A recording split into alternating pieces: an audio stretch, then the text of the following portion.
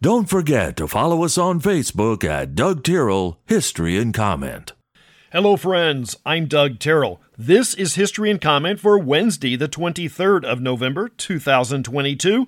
The holiday season begins.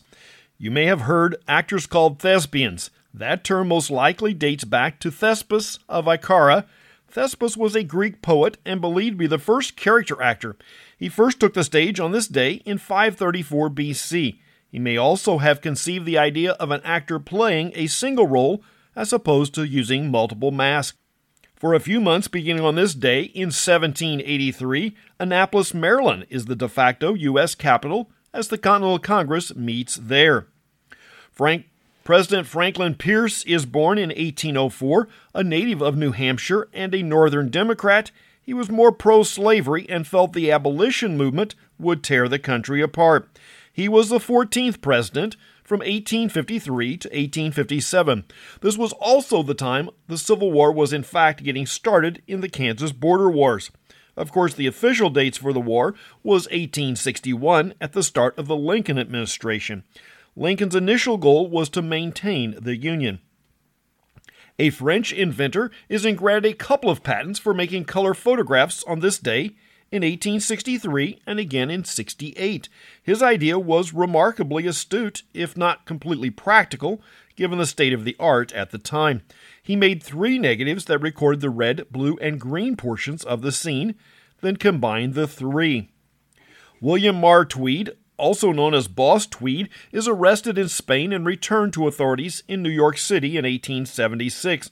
Tweed, as you may recall, was the leader of the Society of Tammany, or Tammany Hall. The hall controlled much of the Irish population of the city and had a great deal of political power. Tweed leveraged that power into one of the most corrupt organizations in U.S. history, converting millions of public tax dollars into personal profit. The Clinton Foundation and Hunter Biden may well eclipse Tweed.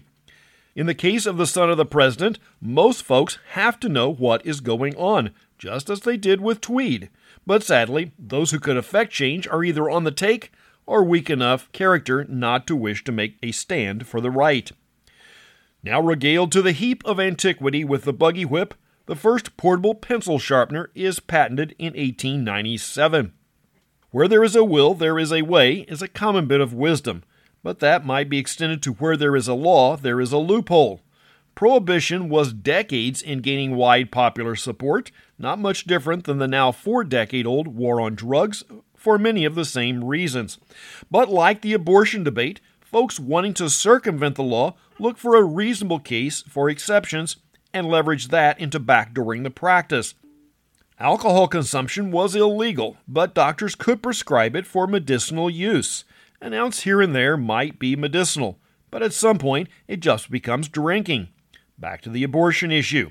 It's hard to require a mother to carry a baby if it would truly be a death sentence for her, but those cases are quite rare. But if you consider mental stress a medical condition, then you can prescribe taking the baby in most any case. That was the case with alcohol in 1921. That prompted President Harding to sign the Willis-Campbell Act that forbid doctors from prescribing alcohol for medicinal purposes. Almost exactly 35 years after the 1929 stock market crash that led to the election of President Franklin Roosevelt and the Great Depression, the stock market closes above the 1929 peak for the first time in 1954. Scholars still argue that Roosevelt's New Deal and generally large government policies greatly lengthened the recovery. Far from being one of the greatest, Roosevelt may have been one of the worst presidents for the well-being of America. Singer and piano player Bruce Hornsby is 68 today.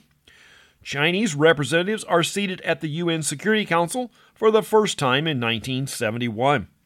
Jacques Mayol is the first freediver to reach a depth of 100 meters in 1976. Freediving is without breathing apparatus and just holding one's breath. Mayol was combining some strange philosophy about man and dolphins into his work, but the idea of freediving has become a recognized sport. The record for holding one's breath is 11 minutes and 34 seconds. The first smartphone, the IBM Simon, is introduced in 1992. The poster child for why there should not be child stars, Miley Cyrus turns 30 today. The World Cup in soccer is still in the news. Most of us in the United States do not care. Tomorrow is Thanksgiving Day, a day that is now more about gathering than giving thanks.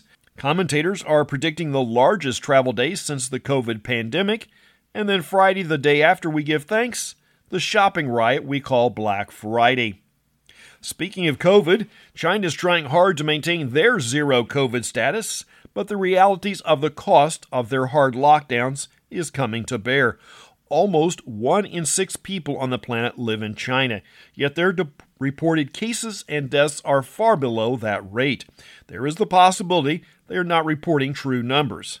And they may have been able to hold it that low, but with near complete shutdowns.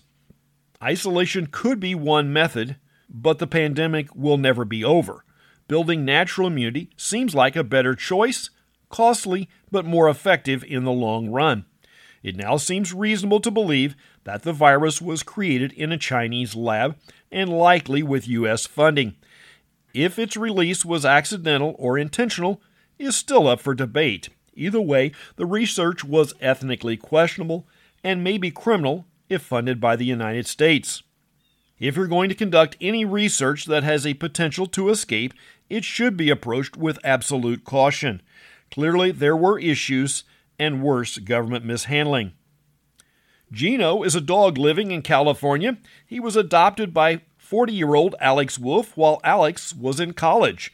Through paperwork, Gino is now believed to be the oldest living dog at 22 years of age, replacing Toby Keith, who is only 21 and still living. That's History and Comment for the 23rd day of November. I'm Doug Terrell. Now go do something worth remembering.